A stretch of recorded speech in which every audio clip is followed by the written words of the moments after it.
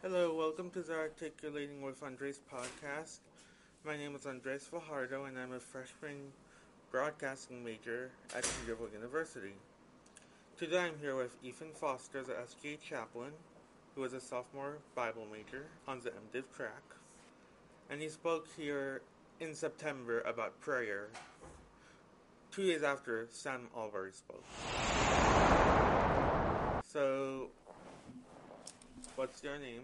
Yeah, so I'm Ethan Foster. I serve as the sophomore class chaplain for the class council / student government association. And yeah, I've been able to, I served last year as well. I preached last year, and this year I'll get to preach twice. I preached, a couple months ago, and looking forward to preaching again this month. I saw a picture of you from one of the chapel quotes, and you looked a lot younger. I looked a lot by younger. the way. Okay. Yeah. So, he preached on prayer, and he preached specifically on math. Luke 11. Luke 11. Yeah. So, what would you say a Christian should? What would you say prayer is according to the Bible? Yeah, so prayer is a unique gift to the Christian that we are able to communicate with our God, and we actually get to communicate to Him as our Father. So in many of the ways that we are able to talk to our earthly fathers, those of us that are blessed with them, we are able to talk with our Heavenly Father. And I believe it's really a unique gift that the Christians in this world get to enjoy, and it's really not something that you see in other religions, having a real way to communicate with our God. I agree. One of the main differences that I've heard from Christianity to the other religions is that Christianity is more personal, whereas other religions is more at a distance. Absolutely. I think that's one of the big differences that you can see, and it's really, honestly, one of the most appealing things is other people, other religions they have are really just trying to get something from God or to give something, but Christianity is a relationship where we've been invited to become sons and daughters of God and talk with our fathers. That's definitely true. So, what would you say is the biggest takeaway from the Lord's Prayer? Yeah, so the Lord's Prayer, there's multiple accounts of it. Specifically, I preached on the Luke's account, which is just a little bit different than Matthew's account, which is the most typically quoted. But really, I think the main point of the Lord's Prayer is not necessarily something that you're just supposed to repeat exactly, because some people believe that, but I think we see in the context of the verse, Jesus says, hey, don't just repeat this thing, or don't just make your prayers repetitive like the Gentiles. You should pray in such a way that actually means something. And then he kind of lays out in the Lord's Prayer some things that you could be praying for. And I'd say the main takeaway from that is that we're able to talk to God as our Father. I think at the time, the Jews there, they were not able to talk to God as their Father. So when the disciples, they heard this for the first time, I'm sure they were absolutely amazed. They heard Jesus say, you should talk to God as your Father, and their jaws would have been on the floor.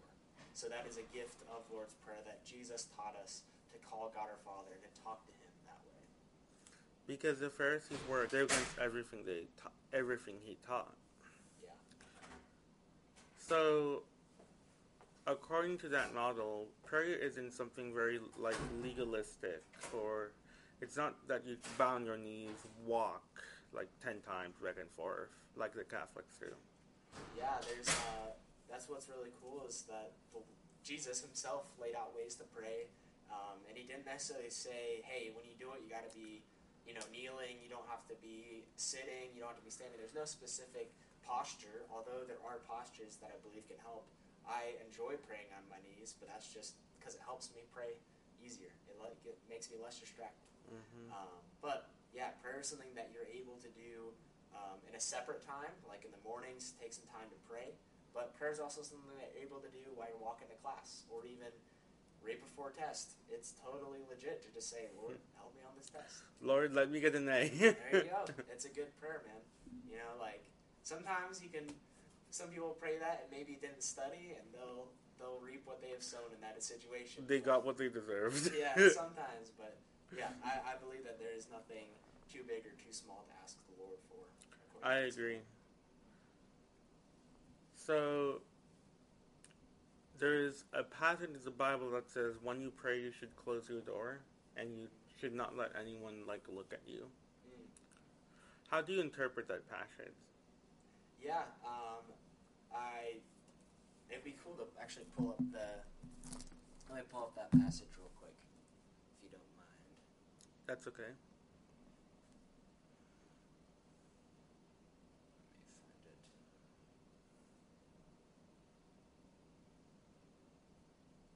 Here.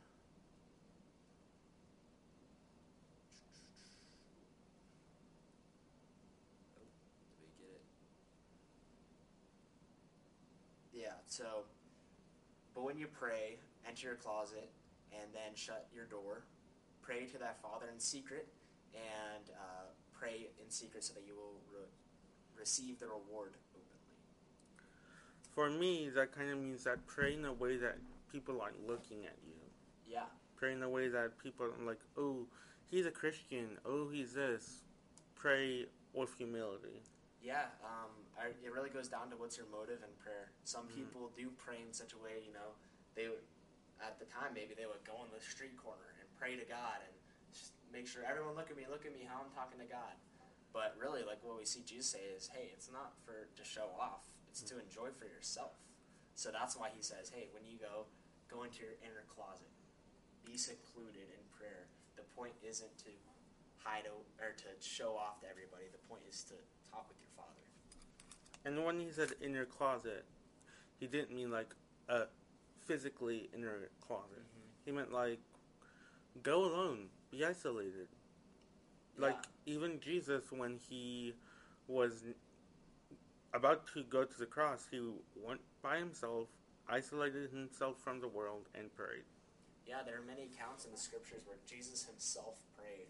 And I really think that could be one of our biggest motivations to pray, is because if Jesus, the Son of God who was perfect, prayed, I think we should too. Because I think we go through a lot of things where we think we've got it on our own. But Jesus, in those circumstances, he chose to pray. And if Jesus needed to pray, then we also ought to pray. So follow in the footsteps of Jesus.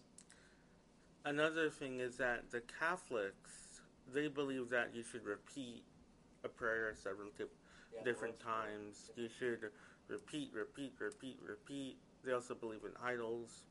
But how would you compare that to the relationship that we have with our God in heaven? Yeah, I mean, it's in the question, as you said. It's about a relationship.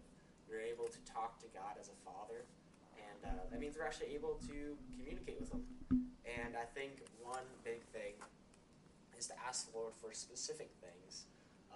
A lot of, Catholicism or even other religions may not allow for you to ask the Lord for a very specific thing. But in Christianity, we're opened up to ask for things of our desires. We're able to see what we want, align that with the scriptures, and say, Lord, I believe this is a good thing that would be pleasing to you. May I have it? And then you trust the Lord for whatever he gives. One of the things that I was talking with Dr. Bennett, who's my Bible the Gospel prof, he's a prof in the Bible department, was that God calls you, but the primary calling is more important than secondary. The secondary is whatever you do in life. You choose your career, but you use it for God's glory. That's the secondary calling. And I feel like sometimes we just do what we want, or we just don't trust God, like how Jonah lived. Yeah, definitely trusting the Lord is a big part of the Christian life, and something you're going to have to grow into and just continue to take a step of faith that he has commanded and see how he provides. One of the things that I've heard from pastor theologians is that the relationship with God is a vertical relationship. Yeah. If you've heard that. Yeah. Explain. It's not a horizontal relationship where it's just one dimensional, like you would have it with your professor or your roommate occasionally. Yeah. So, how would you show a Christian to do that in their personal life? Yeah, I mean, as you said, like, there's the vertical relationship with God and our relationship with others, kind of the horizontal. And I think definitely understanding that we submit under the Lord. So when he says no to our prayers, we trust him. Tim Keller's famous for saying, whenever we pray, God will either give us what we ask for or give us what we would have asked for if we knew everything that he knew. So yeah, understanding our submission to the Lord as a son of his is a big part of how we should pray. For me, I've seen that in my own life. Yeah. I've heard something from David Jeremiah in one of his sermons that says, God does everything on purpose. Like, if I'm at Cedarville for a purpose, Absolutely. I'm in my major for a purpose, and I'll use it for God's glory. But yesterday, one of my dear friends that's not related, but knows my family, passed away. Sorry. And that was kind of like, ooh, why did he do it? I came for a purpose, and at a specific time for a purpose. That is difficult. I'm sorry to hear that. Thank you. But sometimes in times like that, we might feel like Job, where it's like, beep, beep, beep, beep. Why this God? Just cussing God out. Yeah, that's what some people would say to do, but, Job persevered and, trusted in the Lord. Although his friends were just,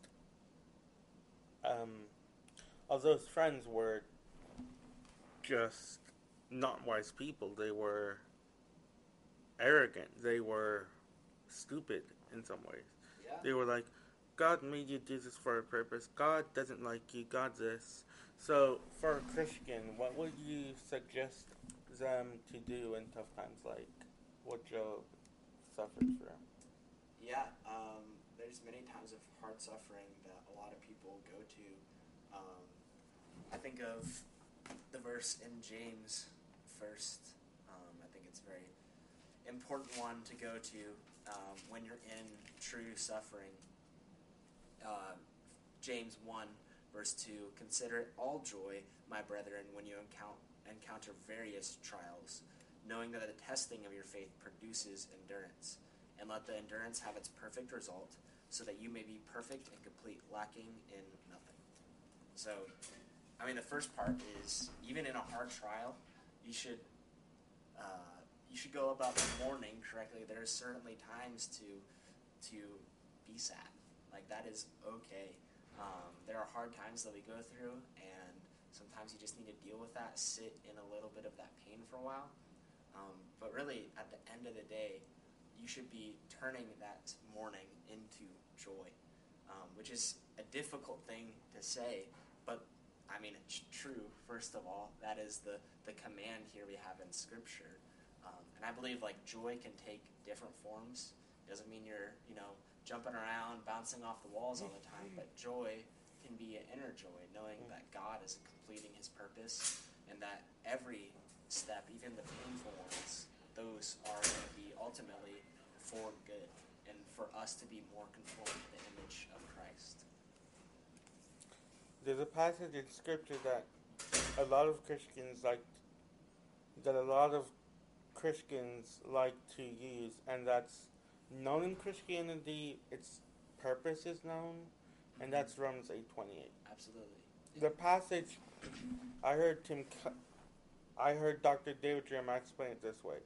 That passage doesn't mean that everything will go well, quote unquote. Everything bad will work for your earthly but eternal life. Yeah. I think you really, in that passage, you got to look at, whose definition of good are you going to believe it by? So, and also I think it's often taken out of context in all of Paul's argument. Verse 28, Romans 8:28, "And we know that God causes all things to work together for good to those who love God." So first of all, we're talking about Christians here. "To those called according to his purpose, For those who he foreknew, he also predestined to become conformed to the image of his Son, so that he would be the firstborn among many brethren. So that phrase there, being conformed to the image of his Son, I believe that is really the good of us. That the only and best good for the Christian is to become more like Christ. And what's the main image of Christ? On the cross. Christ suffered greatly, and as we become conformed to the image of Christ, we will suffer, but we know that will ultimately lead to our joy. So we must understand the definition of good, and that God does work all things for good so that we can be more like his Son Jesus, and ultimately through that we will glorify God and fulfill our purpose. And that process of becoming more and more like Jesus is sanctification. Yep. It's becoming more and more like Christ. Absolutely. Or what my youth pastor back home calls holification. Becoming more holy. Yeah. If you get to play on real words. There you go. But thank you for being on this podcast. I hope it's very insightful for our viewers, and I'll see you on the next episode. All right. Thank you.